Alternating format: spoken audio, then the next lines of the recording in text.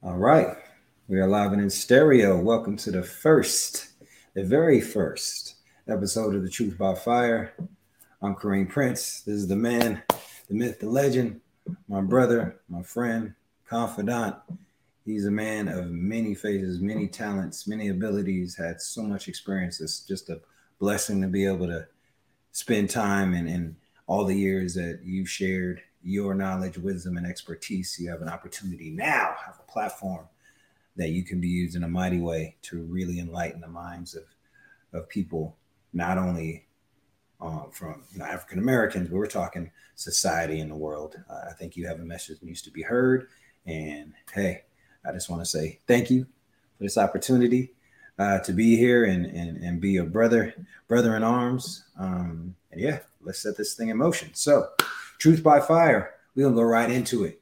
One of the main topics we want to discuss today is, in fact, the Black family, and most specifically, the Black man as it relates to the Black woman and their relationship, and how that transposes into society as a whole in the sense of family, and how important that is, that structure be maintained. And it's being threatened now by a society, by a culture, by a nation almost, from the inside out, are trying to deteriorate the things that God and his foundation has established from the very beginning. Absolutely. Well, I mean, really, if you really want to think about it, most people are not going to take this into consideration, because the first thing they're going to do is like, whoa, wait a minute, that doesn't apply to me. I didn't have that experience. Well, you did have that experience. You just don't know you had it. And why wouldn't you know that you didn't have it? Because history is something that people really don't focus too keenly on. They don't think about history because they think history is some, mythical, someone else's experience, but not mine. And there's no really direct effect on what happened in the past, which is going on with me right now. And that's a misnomer. That means it's not real. All right. That's a figment of your imagination. It is real. Now, as far as the Black family goes, I'm a recipient of things that have happened in the past. And I can talk about it directly because I know what my family history is. Now, to give you an example about what we're talking about, in the early 30s and 40s, my grandmother was a woman, and she had a degree in 1940, but her father was born in 1890. So he had a college education, but my grandmother got a college education at a time where Black people weren't even allowed into a store. So you can't tell me that I don't know about this. My grandmother was able to get a college education because of her family being astute and having money, because they were farmers and they were wealthy. So that allowed her the financial responsibility from her family to be able to take those necessary steps. Now, obviously, there's some other things involved with her family members being, her father being half Black and half white, and having a white family that supported her. But at the same time, they still had to deal with the culture and had to deal with society. So those are things that were there. And then people don't want to talk about that. So then by her getting a degree in 1940, and then my mother going to college in the late 50s, when you couldn't sit at a counter or a restaurant, or you couldn't walk into a store, and she's going to Loretta Heights, where she went to a Catholic high school, and then ended up going to Loretta Heights College, which ended up being merged into Denver University, which is our Ivy League school. And her and my uncle Cecil went there before you could even sit down, and before they even had the voting rights and the Civil Rights Bill. These people don't realize that these people raised me. Right. And so now I can tell you unequivocally that the Black family has been destroyed from when my mother became a educator and an educator, and all the other things that she did, and my uncle being in business and what have you, to where we are right now. So those things have happened because people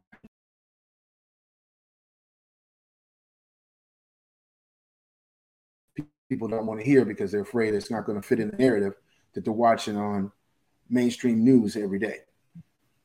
Gotcha.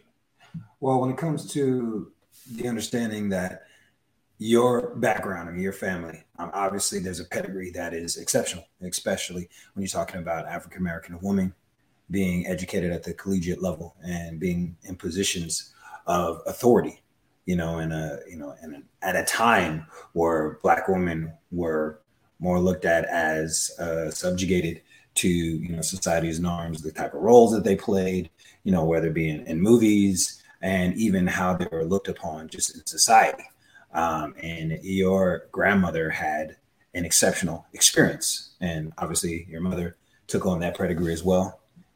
Very, very well educated, very articulate, and given opportunities that most Black women probably didn't have at the time. And she was able to utilize that to help facilitate the education of many African American students. So she definitely was a trailblazer, both your grandmother and your mother.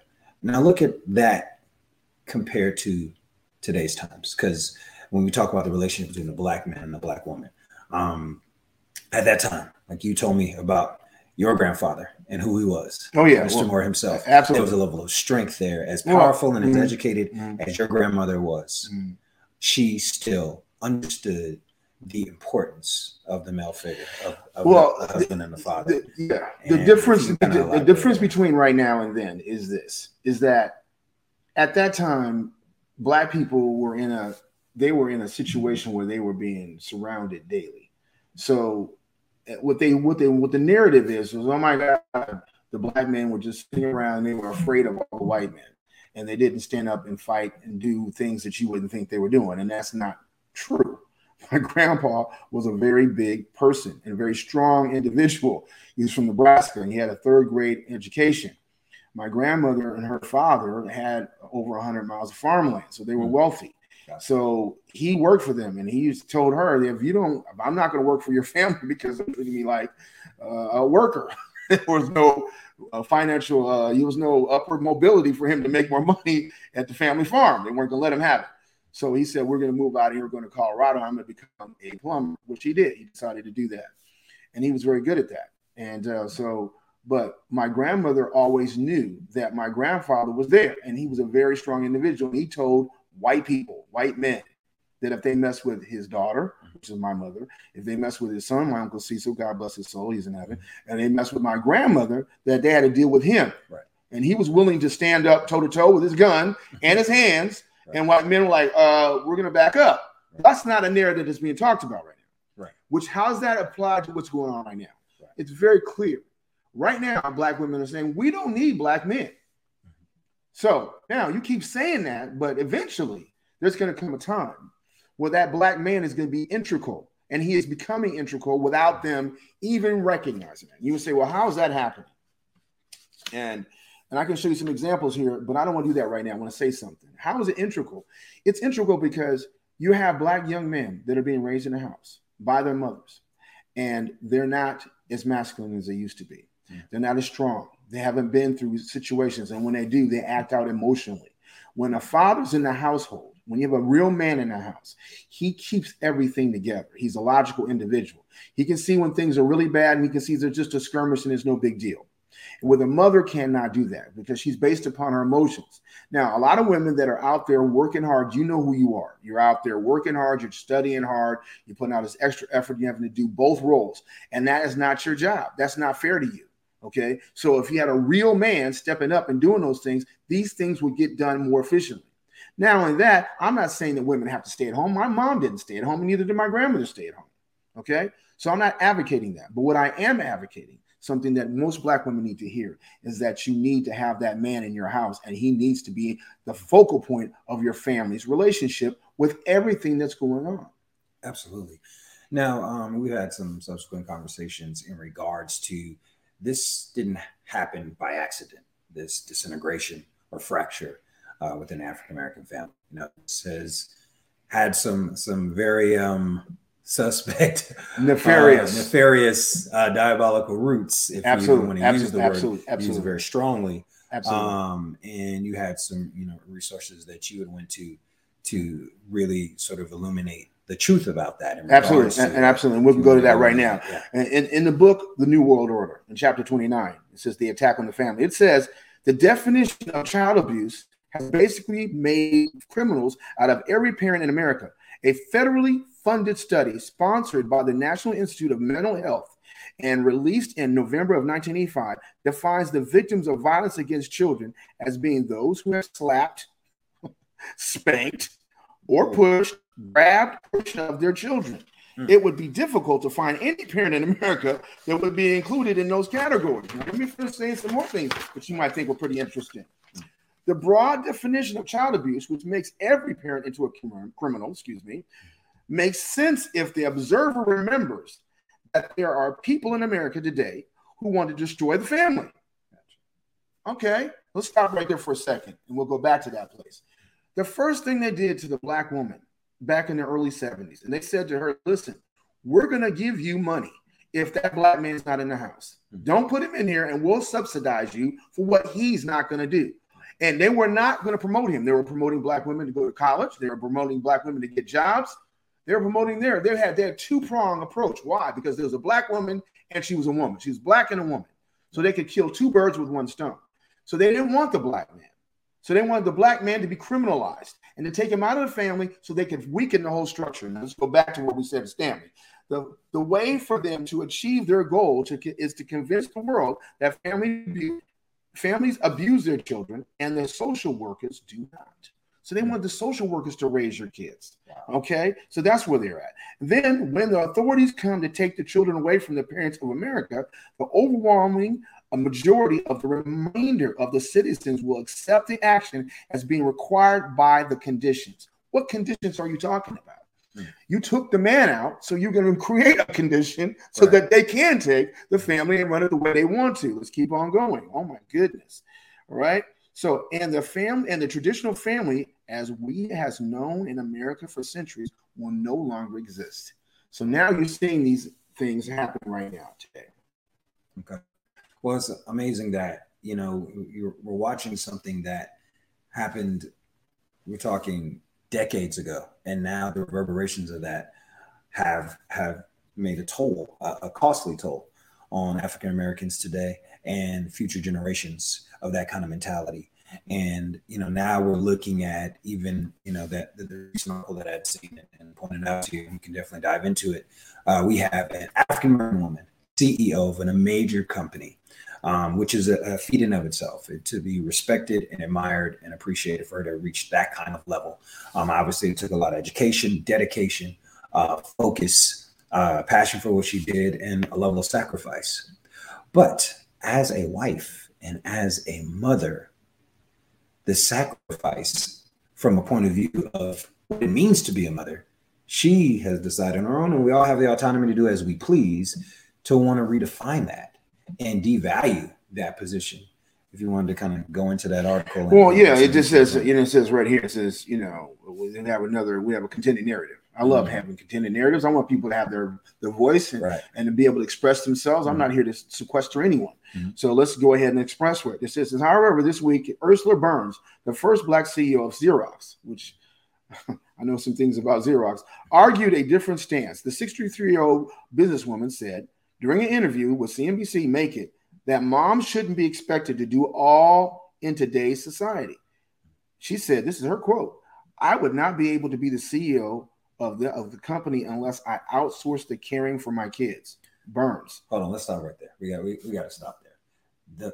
This woman used the word outsourced. Let us elaborate on how she made it a transactional relationship between her and her children, and calling mothering the very function of what it means to nurture, to establish that connection, that love, and build up that child. She referred to it as outsourcing. Well, let me say this. Before we go too deep in that, because I can just smash her down to the ground on that. I want to give some context. All right. My grandmother and my family, they were well-to-do. And I had people that were watching over me. All right. I had maids and people, and I don't call them servants, but people that were tending to my needs. Okay. So when my mother was going to college, right, she graduated college at 19 years old. She had me at 19 years old. She was graduated high school at 15 years old. So, right. I mean, she had a very privileged experience. She never went to public school. She went to private school. Yeah. So my grandmother was being in a position. She was running the federal government. She was not running the federal government, but she was using the federal government hired her to get jobs for people, and not just Black people, but all colors of people. And so, my family had to have people that were going to support them. So I don't 100% disagree with what she's saying, but the way she approached it with saying outsourcing. Right. Okay. So let's get to that. having a nanny or someone that's housekeeping your house, those people, they're part of your family. You don't just outsource them. They're people that come in and out. Just it doesn't work that way. It shouldn't work that way. And when you have an employee, when you employ people that have businesses, small business to medium-sized business, everybody's part of the business. And you consider it a family. When you say outsource, that's like saying we're going to outsource our 1-800 lines in India. Right. We really don't care if the client gets the service. We just give them the basic minimal attention that we could possibly give them. Right. That wording in itself. Yeah. I mean, that's just that. Let's go back to that wording. That in itself is atrocious. Right. So now let's get down to, let's start breaking it down in that context. When women start to think that their position of being a mother has no intrinsic value other than just birthing them and then saying, okay, you figure it out for yourself, and that their interaction is not important, then yes, that is an atrocity. Now, to her credit, I will say, later in the article, it talks about her husband. Well, I'll say partial credit. It says her husband. I'll go into it. It says this history-making businesswoman thanked her late husband, Lloyd Bean, who was a research scientist at Xerox. So yeah, they work for the same company. Research scientist, clearly an educated man, very smart. Being retired early to become a stay-at-home dad. Yeah. Okay. And played a huge part in helping to raise their 2 children. Now, is there a problem with him caring for his children? No, not a problem with him caring for his children. But obviously in today's world, it seems like the roles are reversed, right? So back in the, Barbara Billingsley, Hugo Montoni Down, Jerry Mathers as the Beaver, father knows best. What would happen? Father would go, go chop off the head of the proverbial dragon, go bring home the bacon, and mama would take care of the home. Now, obviously in today's world, financially, economic times are hard. The ability to have a one income family is very challenging. So both are having to work. But when it comes to this particular scenario where this amazingly smart individual, a loving and caring father and husband, has decided, no, I'm going to step back and be the nurturer, which is not his function. Is he a teacher? Is he a protector? Is he a provider? Yes. But the true nurturer, the function of comes from that mother, comes from that woman. And for him to make that decision, of course, like we said, we all have free choice to do whatever we please. But again, the devaluing of that black man. Well, again, you're going to get to subjugate you to this role, right? You're going to retire early and sacrifice so she can be the front runner, so she can be the main breadwinner, so she can do all these things. Does it matter if a woman makes more money than a man? It's not about that. It's about function. It's about the dynamics in that household. How do those children feel watching? Well, you got a lot of things that you. Let's go ahead. You got a lot in there, but listen. I'm gonna specify more. I'm gonna be more specific about how I'm gonna approach that question you asked me. What you're doing is this: if you don't address one simple fact, you're gonna lose the whole thing. Right.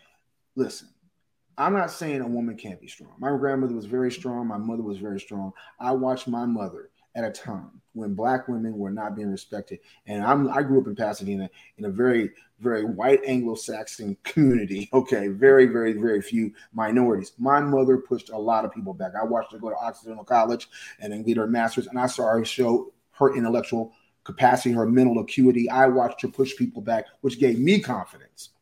But at the end of the day, when she came home, she respected my dad. There you go. My dad was the man. He was the family. Yeah. He was the father. He was the head honcho. And he was the HNIC. And if you don't know what that is, go look it up. I'm not going to say it on camera. Okay. But same with my grandmother. Okay. Same with my grandmother. She was a brilliant woman, but she came home to her husband, which is my grandfather, who had a 3rd grade education. He was the HNIC too. Right. So in other words, yeah, you can go do your job, but when you get home, we know who runs this house. So now, going back to this woman and her particular relationship, I don't know either one of these people. I don't know what their position was. I don't know how they came up with their decisions they made. I don't have to get into that. What I'm going to tell you is that's a form and a show of weakness to any man or any little girl or little boy that wants to be a woman and be a wife, or a little boy that wants to be a father and a husband. Mm-hmm. And you can say to yourself, why? Because at the end of the day, there has to be power. Power, the family's based on power. And what do you mean by that? Women can't be powerful. They can't run the household. No, they can't. Because when that door gets kicked in, by a 300-pound big black person who's just got out of prison. I'm using it because I'm a black man, right? You're going to tell your wife, well, baby, since you're making all the money and you're the focal point, you go to the door. You fight him back. And that's when everything becomes real. Save me. So back to my point from their initial.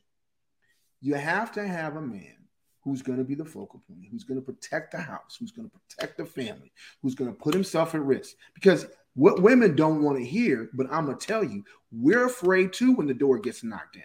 But there's something in us that sees our family cowering, and we become heroic immediately.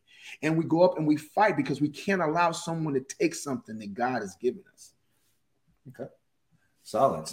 Now, what about I'm gonna play this little role for a second because I know it's gonna be the trigger point. But I want to say this: what about the woman that says, "Oh, okay, so you're gonna subjugate the differentiation of why you should have the power surely based on your physical ability"? How about women who have known to do heroic acts when their child is in danger, lifting cars and things like that? So now we're determining the power on our physical and not our mental. Even the physical, if we want to go physical for physical, women have done that in the past too. So why is it that the man should be the one? Okay, I'm not going to sit here and argue with any woman. Look, you can see me right now. You can see my physical body. All right. I am bench pressing almost 400 pounds. You're not going to do the same thing I'm going to do. And you're not going to fight me because you can't win. So now you can talk all that smack you want. But when that man is coming out of the penitentiary, he's been lifting weights all day long, and he sees you in your little frail state, and he jumps on you, most likely you're going to be devastated. That's what happens. Let's be real here.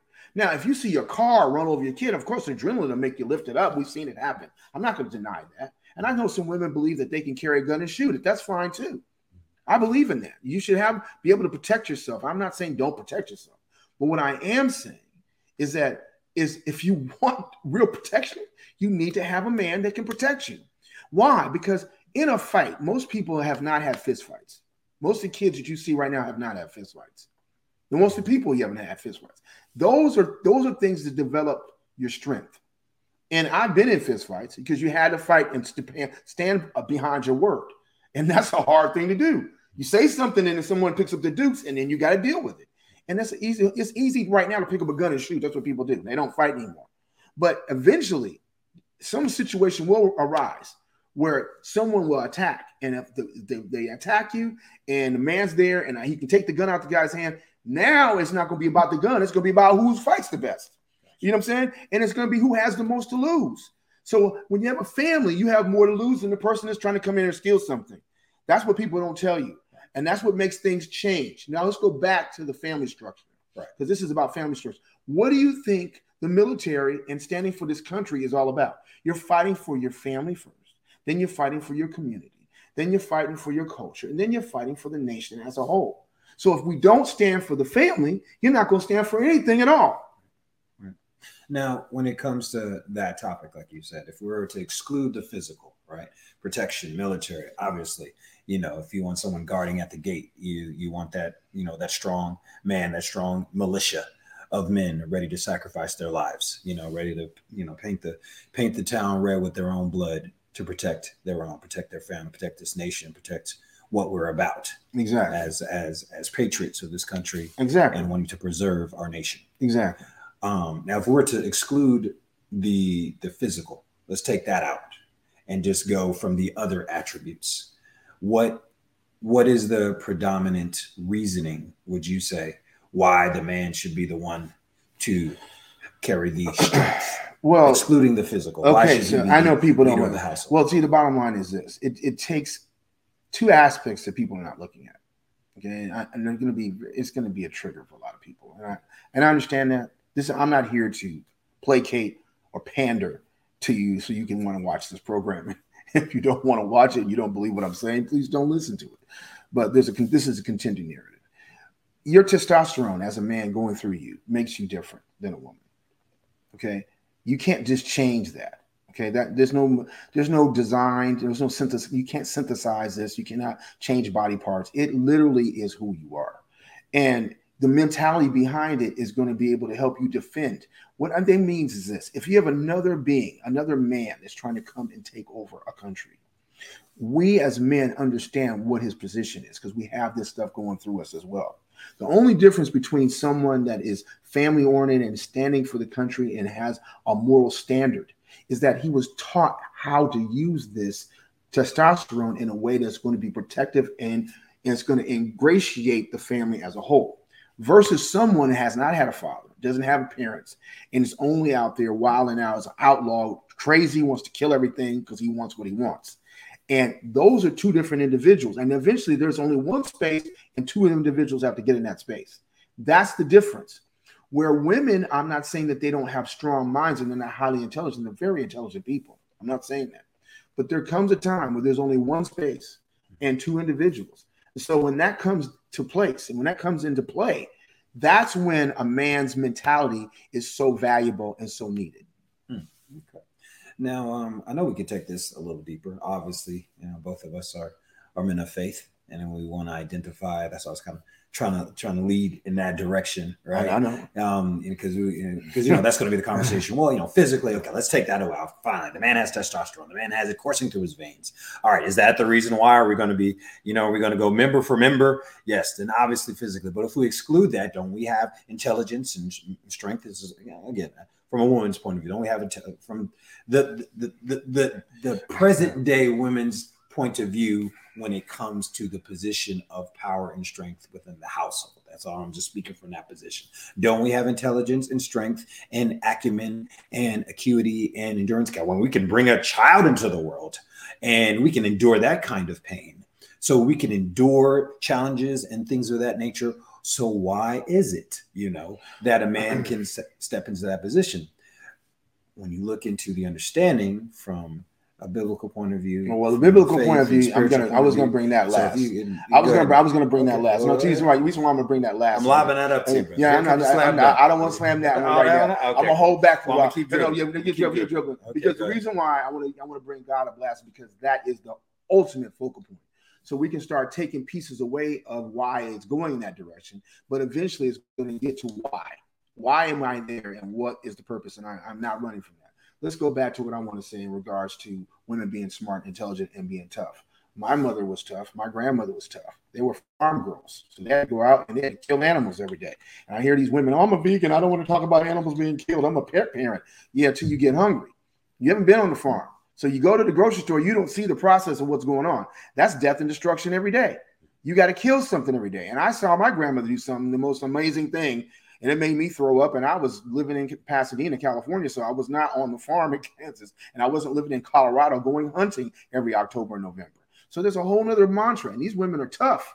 They're really tough. And when I'm talking about taking a 12-inch Bowie knife and sticking inside of an elk and cut down and take out his intestines and throw him on the ground, I was devastated. I didn't have that kind of strength. Okay, so I'm not saying that women don't have strength. But what I am saying, is that there's a hierarchy and there's a function in all that. So the man would usually hunt. The women could hunt with him too. They would go out together. But they would do different parts. If he cut out the intestines, he took the intestines out, put them in buckets. When he rode them around the campground, and they were hunting for something else. And I didn't know what they were hunting for. Come to find out, they were hunting for a grizzly bear. And when I cried and complained about what craziness that I saw going on and how I wanted to go back home, and I thought that, they said, I thought we had, he said, you thought you were eating steak before. No, you were eating Smokey the Bear. So they were trying to add to they were adding to the food source. Yes, they were adding to the food source. In other words, they were eating off the land. So now if you really want to get down to that, let's get to that. Because eventually there's a possibility because we have so much technology. And obviously I got a chance to work at NASA when I was a young kid. Obviously. They don't know that. Obviously. You'll get to know. Obviously, they can hear my conversation. They know. They can hear my vernacular. They know what's going on. Obviously, I worked at NASA. I lived in Pasadena. Obviously, I worked at Jet Propulsion Laboratory and I worked on the Galileo project. Obviously, we have we've pushed all our cards and all our chips into believing in technology and believing in science. Yeah. And we think that a solar flare can't come by and knock down all our satellites and all our based systems that we use to store data and images and everything else like that, and that we wouldn't be forced back into a position where we would have to be able to do things from a manual or a hydraulic standpoint, okay, not digital fly-by-wire. So in other words, all these fancy words I threw out there. If everything gets burned up and all the computer chips are burned up and the computers are making computers now, robotics are making other products. If they're all burned up, then you would have to go back out into the land and do the very things that my parents were doing, my grandparents were doing. And so then, of course, you're going to have those kind of situations and conversations. Back to my point about the mentality behind it. The one thing I saw that I think that you need to hear, and when we're talking about, well, can you be strong? Well, of course you can be strong. But, you know, there was one thing about I saw that in that time frame was that my grandfather and my grandmother worked together, but my grandmother was not expected to carry the major load. She was working with him. So she was basically assistant manager. My grandpa took the bigger load.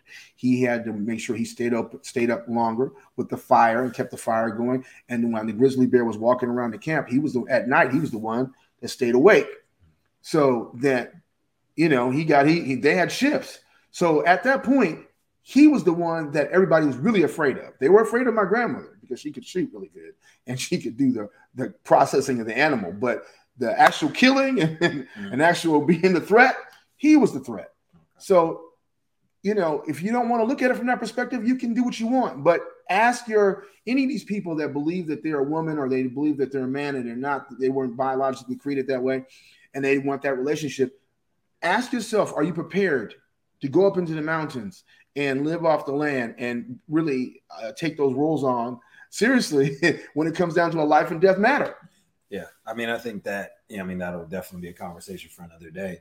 In the fact that, if you brought it back to, just the bare necessities, right? Maslow's hierarchy, self-preservation first, survival first. Absolutely. Right. We will, if you take away the computers, take all of the pleasantries of modern day society, and you shook us to the core, right, we would default back to our original default settings, as men and women. That's all I'm saying. That's what I'm saying.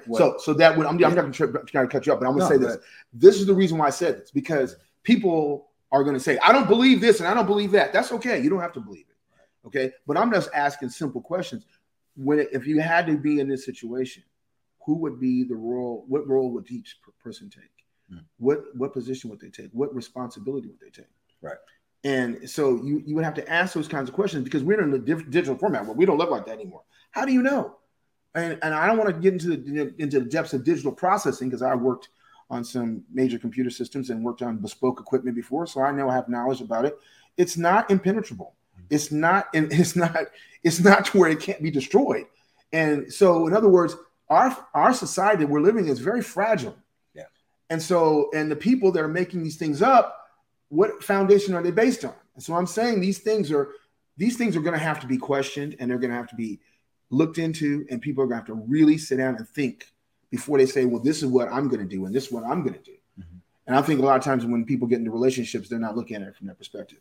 Absolutely. Yeah. I think that, when you're talking about, technology, we bow down, as a society to the omnipotence of technology, right? Literally, we're slave to our phones, we're slave to our iPads and iPods and everything else. Let that phone and that cellular service go off. People lose their mind. Absolutely. Even kids sit there, they're addicted to these things. They don't even know. I've watched kids literally sit together, all on their own individual little devices. They're not conversating with each other, socializing, connecting, learning those social skills. They're dependent upon electronics to educate them, and everyone's bowing down to it. It's literally an idol, if you will. Absolutely. A technological idol. And a device is supposed to be a tool that we're supposed to have dominion over. Instead, the tool is telling us what to do. Right. It's interesting. I had seen the movie many years ago, the first Wonder Woman movie. When James Marsden, whatever the hero character, he was a pilot. He lands in the middle of the Bermuda Triangle, where I guess these Amazonian women and their whole world was supposed to be, and their culture was. So anyway, she saves him from his crash and whatnot. And when he awakens, what he has on him, she asks, she's like, "What is that?" He said, "It's a watch." And he's like, "Well, what's a watch?" "Oh, it just kind of tells time." He said, "Oh, that thing on your wrist tells you what to do." And I was like, "Ooh." And that really thematically is really establishing where we are as a society. These little things, these little handheld little gadgets are directing people's lives now, So if there was some, MP or something like EMP, like you always talk about, that explodes all of these electronics, and in a moment, right, in an instant, all these things are gone, then what are we going to do? Culturally, culturally, we're at an impasse. You're at an impasse. Right. This is what I want to go back to before I get to the Bible. The focal point is this, and this is what people really don't want to talk about. Okay, what you're taught between the ages of 1 and 5, you're going to determine who you are. Okay, and you don't just what they tell you in your head, but what you see, feel, touch, and sense. Those senses are telling you what your experience is going to be. After that, it's set in stone, and you're going to be who you are. All you can do is add to it. You're not going to change it. So what I'm trying to get across is that, listen, the Black family was destroyed from the outset. So those kids didn't get a chance to have those experiences. I did. So when I raised my 2 sons and now I'm raising my daughter, I implore them to understand the foundation that I was raised under. God has been great to me in the sense that those kids have come out pretty damn good, and I'm pretty thankful for them. But we'll see. They still got a life to live. But my point being is that I gave them the foundation that was given to me, that was tried and tested. Let's go back to the reason why we're even having this podcast and talking about the Black family. Yeah. The Black family, look at it right now. You don't have any fathers in the family. The Black woman is carrying all the burden, and she's just stressed beyond compare. The Black man is just coming through having sex, having kids, and not being responsible for them and not providing for them. He's not leading the Black family. And the ones that are doing those things, they're so high up and they have so much money and they have so much responsibility. They don't have time to mentor anybody else to teach them the very things that they're doing. So that leaves a huge space, a gulf that no one's actually filling. And that's the responsibility of Black men right now, to be a mentor to other men so this would stop. Now, one other thing before we start talking about God, Jesus, and the Holy Spirit and the power of the Word of God. People are not going to always hear that and say, well, I want to deal with this. This sounds good to me. I'm not going to force you to do anything, but I can talk to you about the things that you need to talk about, which is, why don't you have a Black man being respected in the community? Why don't you have a Black man being respected in the household? Why isn't a Black woman acknowledging the Black man for who he really is, being the progenitor of the Black family in the Black community? And why is it that the Black woman has to stand up and fight all the battles and be the spokesperson and continue to control the narrative? That doesn't make any sense. And so as far as I'm concerned, this is not me smashing Black women so much, but it's me saying, listen, Black men and Black women need to take a step back and look at what was going on in the past, in your history. And maybe you need to revert back to that versus these newfangled techniques that you've been told that will work, that have not done anything. You have not bared any major fruit. Mm-hmm. And it's caused a huge dissonance. And so maybe it's time for us to go back and look at what's the most important and realize those are the things that subjugated us to power and gave us the responsibility that the other world people that were in the white communities, Hispanic communities, Asian communities, all the things that they see in us now, well, that's when we were really at our zenith, because we had to fight against tyranny for real. That's awesome. I wanted to, really dive into just a little bit. We talk about history. History repeats itself, and if you don't learn from it, it will repeat itself in a most negative way. And I think in today's world, even in educational system, the kids today and this generation aren't really taught about the history of their country, the history of their people, and everything. If it is, it's very biased and myopic and, always agenda based in what the selected pieces of history they want to bring out in order to reinforce whatever they want to establish in terms of understanding where, the history of the family. And you had brought up an article. You can go ahead and read it. But you're talking about the social history of the American family, and that book by author W. Calhoun. If you want to kind of dive into that. Well, I can't do it. I got it right here. Let's switch back to this. Where it says here, author W. Calhoun wrote a book entitled The Social History of the American Family. It was a social service textbook utilized as a vehicle to educate students that the society must assume traditional responsibilities assumed originally by the family.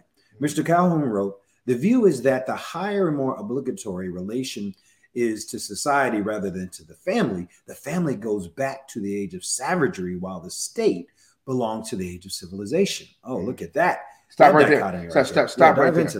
Stop right there. That's so now, if you think about most of the people that are liberal-minded Marxist thinking, people that believe in socialization, they believe that the family has been spawned from savagery.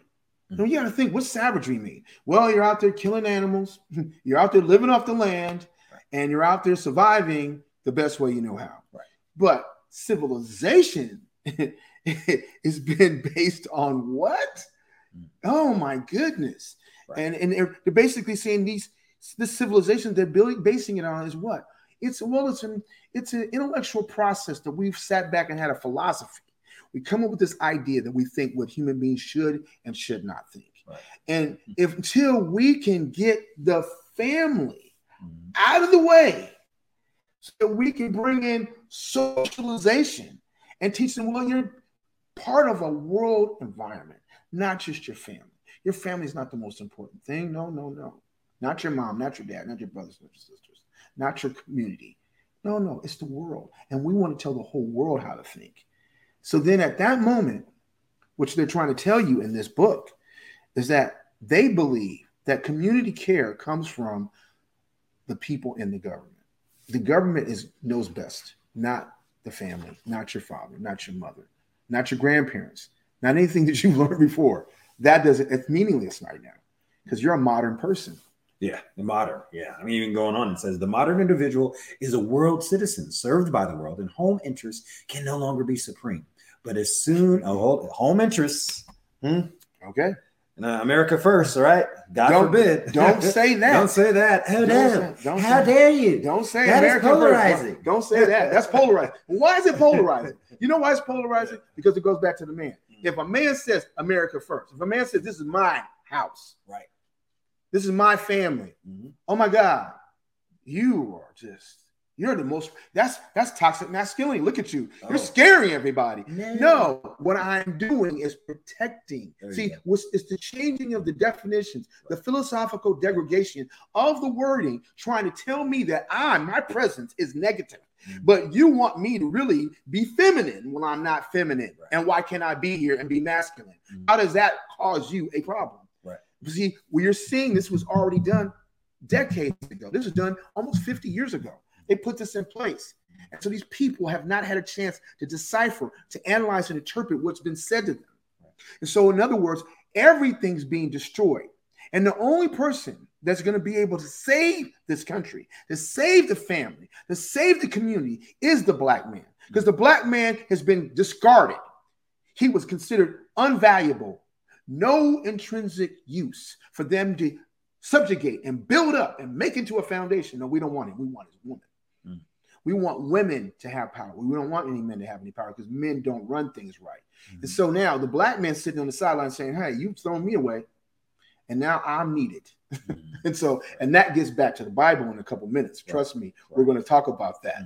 That's a story about that. You know what I'm saying? So the point is, at this moment, they're trying to show you through these things, this which going back into this story about this lady who's running Xerox, and letting you know, hey, we don't really want to acknowledge black men.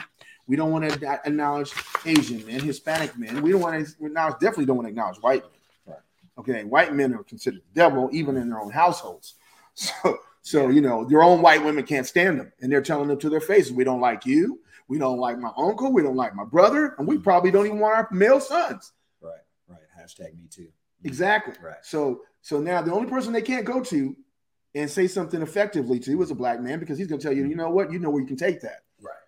You have that strength, right? We're talking about, but then there's that, we talk about the Bible and spirituality and that connection to God. We as a people have always had a spiritual connection. Absolutely. And that has always been the case, even when obviously as Africans, and then as we were taken over, through those years of slavery and enslavement. Still in our most worst situations, we sang, we connected, we had old Negro spirituals, as they would say. Absolutely. And it allowed us to stay connected to our higher power. And when the time came that we were introduced to Christ, right? Well, let's go back. Let's go back to that. What you just said about Christ in the Bible, and we'll get to slavery later. basically, if you see the Coptic Bibles, the ones that came out of Egypt, you see that Jesus was brown. I'm not trying to start a race issue because it doesn't matter to me. Well, we ain't going here. We can't do this. No, that's too soon. Okay, we can't do that right now. We ain't on that. We're not on that tip. We're not working on tip. But I'm just making a point that I get tired when people say that's white Jesus and this and that. You don't even know. You're stupid, and I'm calling you stupid to your face. Go look up the Coptic Bible and you'll see for yourself. The original Bible had all 88 books in it. You saw Jesus and the disciples; they were brown, right? Same question me and Kareem are. Who cares? Okay, it's not about God's color. It's about what He does for the people. When He came to do, He came to earth to save His creation. Okay, so that's number one. Number two, Gideon. We're going to go to the story of Gideon. Gideon was a son who was born by his father, but his father had him with a prostitute, or he was concubine, and his brothers in the family didn't consider him part of the family. But they needed him, okay, to go fight. All the ones they had, they were all weak. So they needed Gideon. And Gideon said, hey, asked God to bring out a fleece, laid the fleece out, should make it wet, and let me know it's hot. And he made it wet. He said, and when it was wet, he said, make it dry, and it was dry. And he knew that God was with him. And he was hiding in the wine press. So God was saying, okay, it's time for you to come out of your hole, out of your shell. You've been discarded, black men. You've been discarded. Asian men, you've been discarded. Latin men, you've been discarded. White men, right. Okay, you've been discarded, and we need you to now go and fight. And they had to fight against the Philistines, the very people that were trying to destroy God's stuff. And he was victorious. And he said, if I do this, you have to make me king. And so what a lot of times people don't want to hear the Bible because they don't understand those contexts is that, see, being put in a situation where you do not have any intrinsic power, but you have God, you have the church, you have prayer. That's what you saw the church do. The black church had the church. And even though they were being attacked by the people that hated them, the people that had a mantra that hate them, that they were trying to hold them down and keep them in a Jim Crow environment, they still had the church. And black men stood strong, and they were there to protect their families. Yes. So now, here we are today. Okay? People can walk into stores. People can buy things, whatever they want. They have great jobs. Matter of fact, they're marrying all different kinds of races. But guess what they've discarded? They discarded God, Jesus, and the Holy Spirit. Right. And they discarded the Bible. And they said, well, we don't need it anymore. Matter of fact, we don't need a strong man anymore. We don't need any of these things. But very soon, you're going to see that you do need it. Yeah, it's interesting. I mean, you were talking about, again, the structure of the family. And the discarding of the structure itself. I mean, look at, we have a woman even in was it Supreme Court level? Yes. Who even said herself, I don't know, what is a woman? I have no idea what that is. You clarify that for me. Here, have you lived as a woman this whole time? A black woman. A black woman. A black woman. To say, I have no idea. A black woman. Let's stop. Let's stop right there. You hit the nerve. So since you push that button, I'm gonna push it with you. I'm gonna slam this button. That's what it's for. You are a black woman. You are a black woman, and you don't know who you are. Are you crazy? I'm calling you out. Are you crazy? You are a black woman. All the black women that you represent heard those statements, heard them, and now you're telling, I'm ambiguous. I can't say the word now. Ambiguous? Ambiguous. Excuse me. I couldn't say it right. I've got somewhere in my head. My mistake. I'm still black, right? Ebonics 101. The bottom line is you didn't want to talk specifically about what you were. And you disrespected my daughter. You disrespected my mother. You disrespected my sister. You disrespected my grandmother, my great-grandmother, my great-great-grandmother. You disrespected every black woman that's ever come before you by saying you don't know what a woman is. And for what? What agenda was you saying that for? So basically, all the things that the black community fought for to get you to the place you are right now. And then when it comes time for you to speak up and say, hey, so what is a woman? Oh, I don't know what a woman is. See, these are the key moments in history that people are going to revert back to, and that's going to be their point of reference. That's why what's happening right now today is I'm saying, let's go back. Let's go back to when black people really knew who they were. Let's go back to when black people really did have a black family. And let's talk about what those family values and that structure really was. And so we can take that and then re-employ it now again. and put it to work right now so that this would substantiate the family and then allow all the wrongs to be righted. There you go. Yeah, I wanted to kind of go back into that book. It really, really is powerful in regards to that. When we talk about a woman all of a sudden saying for political reasons, for staying middle ground, for whatever her reasons were very selective in what she said in terms of backing up on the identifying. You had talked about earlier philosophical degradation and what that actually means. Most people don't know what that means, where you have a society basically that has a language. Language establishes everything from the culture to the religion to economics to the politics. And when you start to change the language and redefine terminology, then you start to change everything else with it. It's a catalyst that cascades down into the society, into how we relate to one another, into the social norms, and all of a sudden you have something brand new, right? And enter the modern family. No different than the show, right? Exactly. Modern family. What is the modern family? Oh, the old school family doesn't work. It is antiquated. It is antiquities in motion. And moving back into Arthur Calhoun's book, A Social History of the American Family, it says, but as soon as the new family, modern family, right? Consisting as only the parents and children stood forth, society saw how many were unfit, for parenthood, and began to realize the need for community care. There we go. That socialism element. As familism of the wider sort weakens, society must assume a larger parenthood. In general, society is coming more and more to accept as a duty the task of guaranteeing wholesome upbringing for the young.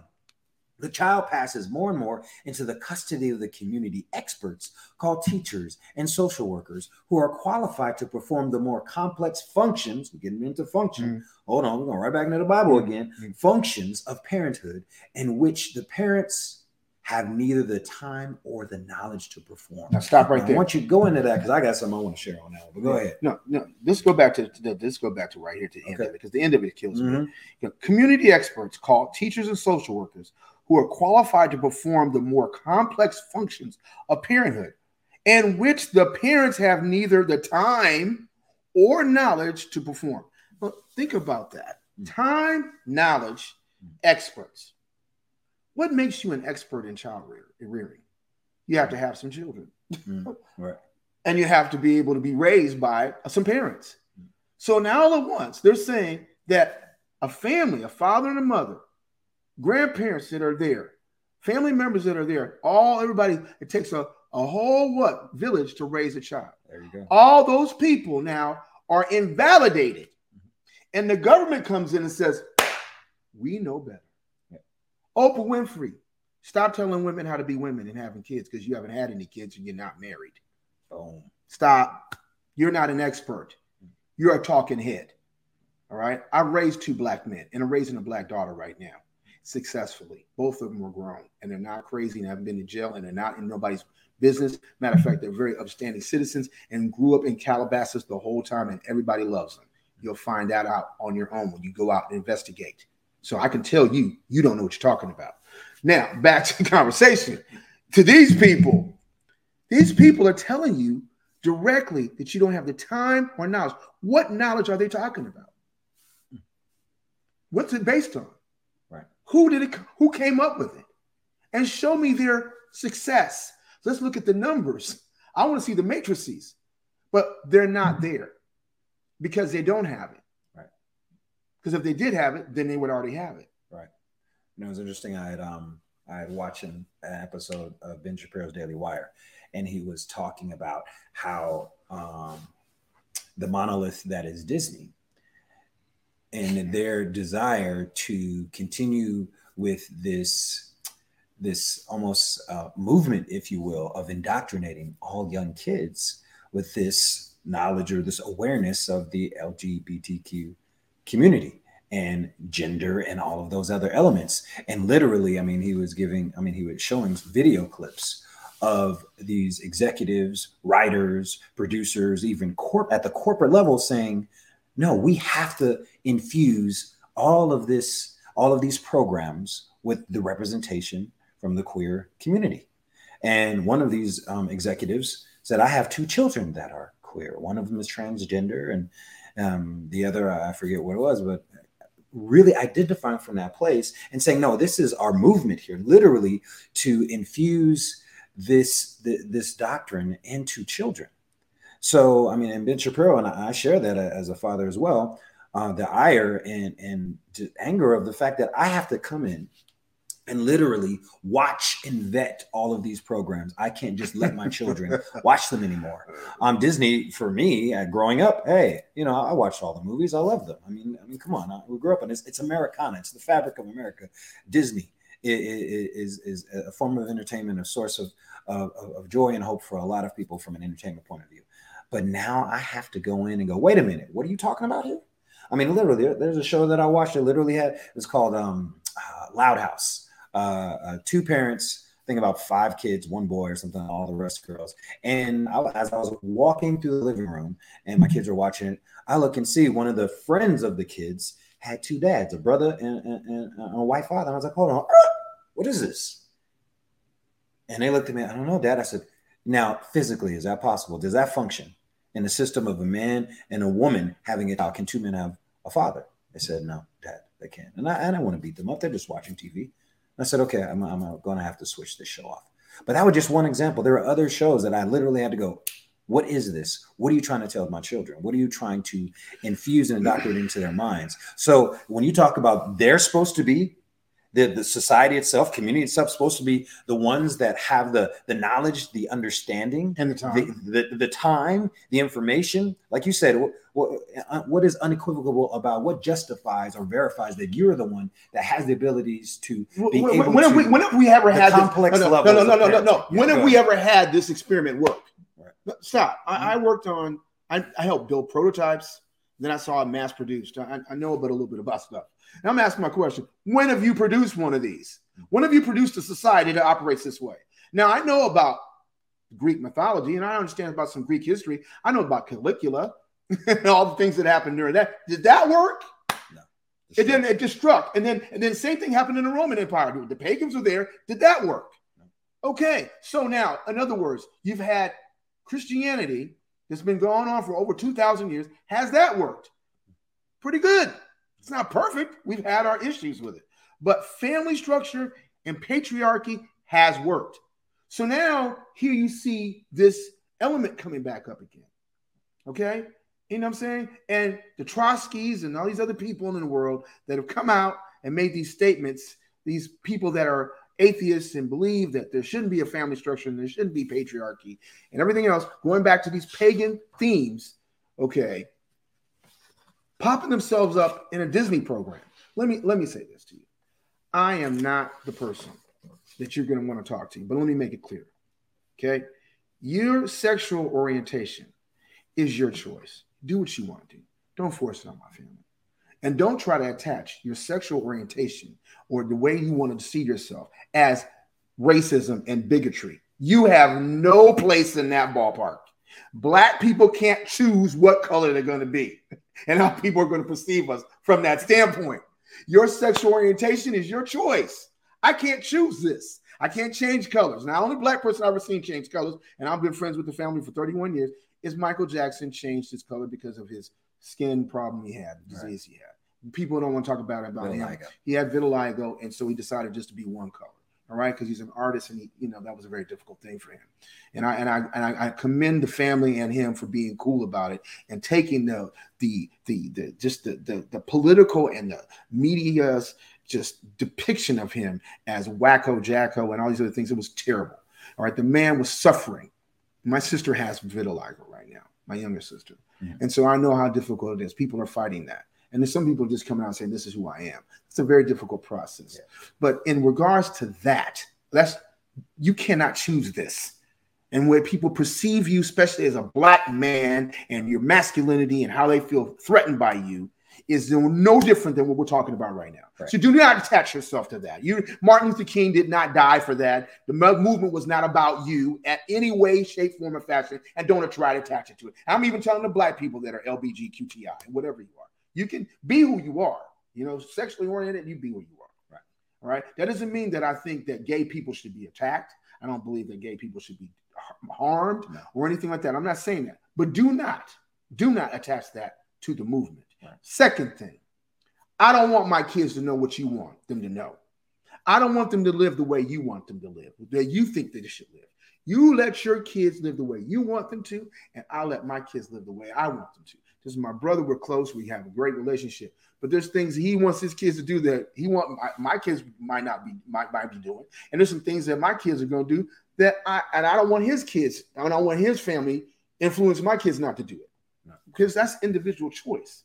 Okay. But when you're trying to make a monolithic thought process that has to be one way, it gets back to George Orwellian 1984-ish. Yep, big brother. Okay. We don't want that. Right. So you can't tell us how to think and you cannot tell us how to move. Yes, absolutely. When we talk about, obviously you're very passionate. I am passionate about that too when it comes to our rights and privileges as American citizens to be able to educate our children, the rights to privacy, right? And when it comes to whatever subject matters, especially when it comes to gender and identity and the structure of the family and our religious principles, we have a right to express that freely. We have a right to indoctrinate or teach and nurture our children in those ideologies and philosophies as we see fit, and to be protected and respected, to hold the ground, hold the line, for our families. And when you have this kind of ideology that almost creeps in the door, almost like a Trojan horse, if you will. You know what I mean?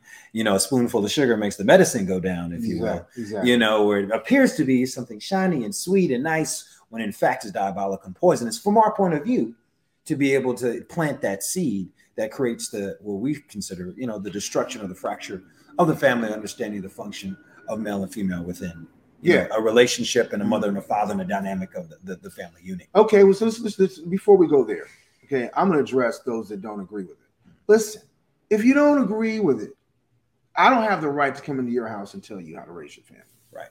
I don't. And I'm not professing to say, hey, you know what? You think differently than me.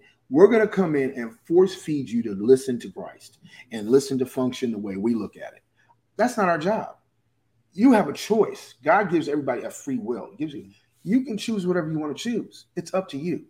But when you try to encompass and you try to fracture what we have going because you don't like it, because you believe that this thought process is an old world way of thinking, then you are now attacking not just my thought process. You're not attacking my mantra. You're not attacking my foundation. You're not attacking my feeling about how I feel about my God and the moral standard that I'm standing on. You're attacking me as a man and as an individual, as a person. I don't want anyone telling me how to raise my family. I take pride in raising my family. I take pride in loving my family. I take pride in standing on the fact that I took my family to church. The mama didn't do it. I did it. Okay. That's a great thing because God called me to be that man, to take my family to church. Mm-hmm. So for me personally, I don't feel like it's, anyone's business about how I raise my family. Now, again, I said out of respect for someone that's LGBTQI or anyone that believes that they're transgender, they have a feminist thought process and they believe that in a Marxist approach, and they don't believe that God should be imparted to any family member, that they believe that they trust in the government and science. That's your perspective. That's your mantra. You're entitled to believe in it. What my problem is, and anybody in the world that believes in God through Jesus Christ, we believe that you don't have the right to force feed us your mantra either. So in other words, there has to be a respect that even though we disagree, we agree that we disagree, and we agree that we should have the freedom to be able to do that. And so that gets back to our First and Second Amendments and even the 14th Amendment. And a lot of people don't want to talk about that. That's why they're angry. Right. You know what I'm saying? Yeah. So that anger is getting people to the place where they're starting to lose their mind. Right. Because they say, well, we're never going to be able to take these guys and make them acknowledge us as long as this Constitution's involved. And we don't want to hear about Christ. Well, let me tell you something. We don't want to hear about Karl Marx either. We don't want to hear about anyone, Tosky and all the rest of these people they're talking about. We don't want to hear about those either. But we tolerate you, just like you should tolerate us. And maybe in the exchange that we have with those two groups of people that don't want to hear anything, we can come to a medium and have an understanding that at least we don't agree, but we can respect the individuals that we disagree with. In other words, I respect you as a human being and as an individual to go ahead and do your thing. Right. I mean, we talk about those inalienable rights. And that's what I'm trying to say. We are, as citizens, by the nature of you being a part of this country, have the right to be able to express yourself freely. That's what those amendments come in for. And the Constitution to reinforce those freedoms, to be able to express yourself at the same time with the respect of others. That's what right to privacy is. I have the privacy and the right to that privacy to teach, train up, nurture, educate my children, my family, the way I see fit. Right. And yes, we all in this nation should be able to see ourselves as patriots in the sense of, can we live here peacefully? Yes. Can we agree to disagree? Absolutely. Can we be Republicans and Democrats, but then still be able to learn from one another and still be able to ultimately, life, liberty, pursuit of happiness? All of us as human beings want those inalienable rights, the privilege that we have to be an American. So the red, white, and blue should mean something to everyone, irrespective of what side of the political pendulum or social pendulum that you swing on. Absolutely. And the reality is that we as a country should be bonded together with one uniform thought process, one nation under God. That's the problem. Whether you believe it or not. That's the problem. I know. That's the problem right there. The uppercut, you had me, but then you made a left. You had me right instead of a left. You made everything, but you said under God. I know. And then we go back. We say when they want to get God out, so indivisible, with liberty and justice for all. But that's what that comes with. But it starts with the nation under God. Gives us the access to that liberty and justice, right? Because why do we have liberty in Christ? Because He's taken away all of the things that were against God from the beginning. Now we're gonna have to have that's another conversation. We got to break it down so you understand the depthness of what we're going at. Absolutely. And right now, this is the problem that people are having. The difficulty they're having is they don't want to hear about God. Right. They don't want to know about the Black's Law Dictionary and what the definition of church is. They don't want to understand that the two people that ran this dissonance, this separation from the queen, at the king at the time, and said, hey, listen, England, we're not going to abide by what you're saying anymore. What we're going to do is we're going to have two people run this. One was the general, which was General Washington, who became the first president. And the second one was Benjamin Franklin, who was living in France, and he was talking to the King of France, and the King of France funded this whole new experiment called the United States of America. And so now you need to understand those two people that ran everything. They had some other people involved, but the two people that ran everything, they were Christians. And after George Washington put his hand on the Bible and swore his allegiance to this new experiment, they went into Trinity Church, the Congress, the Senate, the judiciary, and all the people that were associated with it went down to Trinity's Church, 1789, and spent 4 hours praying to Jesus Christ, amen, right, that He would protect and honor and subjugate this great country. So that's without question. So now you might not believe in that God, and you might not want to acknowledge Him, but you cannot deny that's what happened. Amen. Amen. And that's a powerful thing. We're gonna wrap this up, our first episode of the Truth by Fire podcast. But I wanted you to kind of leave some closing remarks here. Obviously, this was a very powerful first episode for us to start with on the subject matter of the family, of Black America, us being African Americans, and the relationship between the African American woman, African American man, the children, the family, the household, the village itself, our country, and what that means to us as human beings, those inalienable rights. And if you can kind of just, as closing remarks, kind of just share, ultimately, what does it mean for you to be not only an American, but an African American, a Black man in this country, but also a patriot of this nation and a man of God? I'm glad you asked that question. To me, they're synonymous in the same. I don't think that they're separated in any way. Why? Because the one thing that really galvanized me is when I left this country and I was 19 years old, I went to Frankfurt, Germany. And I was under the auspices that, white people are ruling the world and they're subjugating all the black people down. And I'm lucky because I have the ability to go out and start this business because some people believed in, a person believed in me, a woman believed in me, and sent me over to start buying cars and bringing them, importing them back into this country. And when I got over to Frankfurt, Germany, I had some white people tell me that I'm a rich American. And I saw white people living in poverty. And there was all white people pretty much there. Germany is a white country. And I was like in shock. I was in shock. I was like, oh my goodness. No one said you're black. They just said you're a rich American. And that was probably the definitive moment in my experience. And when I came back to America, I realized that I was afforded so many luxuries and benefits that you don't see in other countries. They might not have been racist, but they had rules and regulations that they really did. It didn't matter. It was not race. It was about class and income and education. They really were blocking people from having an opportunity ever to break through those barriers. And they were white people. So when I was like, here, I'm a black person, a black American, and I've been afforded all this information. I just got people calling me names in their heads. They're probably not good and probably didn't want to work with me. But if I was talented and I had the ability, they were going to work with me regardless. So then that was a huge dichotomy. That was a huge separation. It's like you kind of pull the North Pole and the South Pole together. You can't do it. So coming back to America, it made me realize, hey, my value as a black man means something. I'm a representative for America when I leave this country. Yes. That's number one. Okay. Number two, really powerful statement, is that being a patriot, loving your country is a great thing. There's no better country than America. Trust me. And most people that talk this smack about America have never left this country. And I'm not talking about go to Mexico or go to the Bahamas. I'm saying go to Europe. Go see Europe. Go see them and find out how they're doing. And go to Eastern Europe. Go to Poland. Go to Belarus. Go to those places. Right? See those people and realize how talented and blessed you are. Okay? And that's what America's being sold. That's why they take athletes in basketball and these other sports and they go around the world and people love us, especially entertainment people. All right. They love us. All right. They love us and we sell America. Okay. So we are all patriots, whether we know that or not. Okay.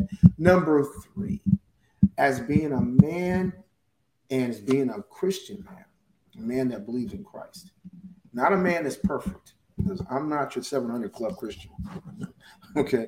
I drink, I cuss, and I have sex. Okay. So, okay. So, and that's what I do. And I'm not listening to everybody talk that smack. Okay. And I'm not under the 10 Commandments either. So my point is that when you stand for Christ, you're standing for the country itself, you're standing for family, and you're standing for a greater mantra, which is the country. You want the best for this country because this country was built on the principles of Christ. And last but not least, about being a father, I am leading my sons and my daughter to have the same understanding so that they're always representing not only me and their mother, but they're representing their family as a whole and they're respecting the community as a whole. Right? The community loves my family and my family loves the community and then the state and then the country as a whole. Okay, so then all these things matter. And so instead of saying, we're going to make America great again. And so it was never great because of da, da, da, da. And I'm like, well, where was your parents at? Do you even know what happened? Because I know what happened with my parents when they were going through it. They still didn't say America wasn't great again. They just said, we have this particular problem right here and this particular issue right here and this particular group of people right here that need to be dealt with. Right. But the whole as a whole is great. We just got to take care of these particular problems and get them out the way.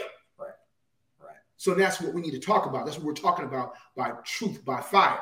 We're going to identify those problems. We're going to rectify those problems. And we're going to get people to see past those problems. And then we, as a whole, we have something great to be very excited about, be thankful that we're a part of. Awesome. Awesome. Well, it's always a pleasure to be able to sit with you and share, my brother, especially now we have this as a vehicle to be able to deliver, God's word, also your experience and whatever we can do, collectively to be able to share the type of information that's not just for thought-provoking, ideas, but to really start to transform and eliminate people's minds to make different choices. That's or right. have the opportunity or the choice to. I mean, if you're only given one narrative, only given one way of thinking, then you're kind of trapped in that, sort of ensconced in one myopic point of view, more a worldview, if you will.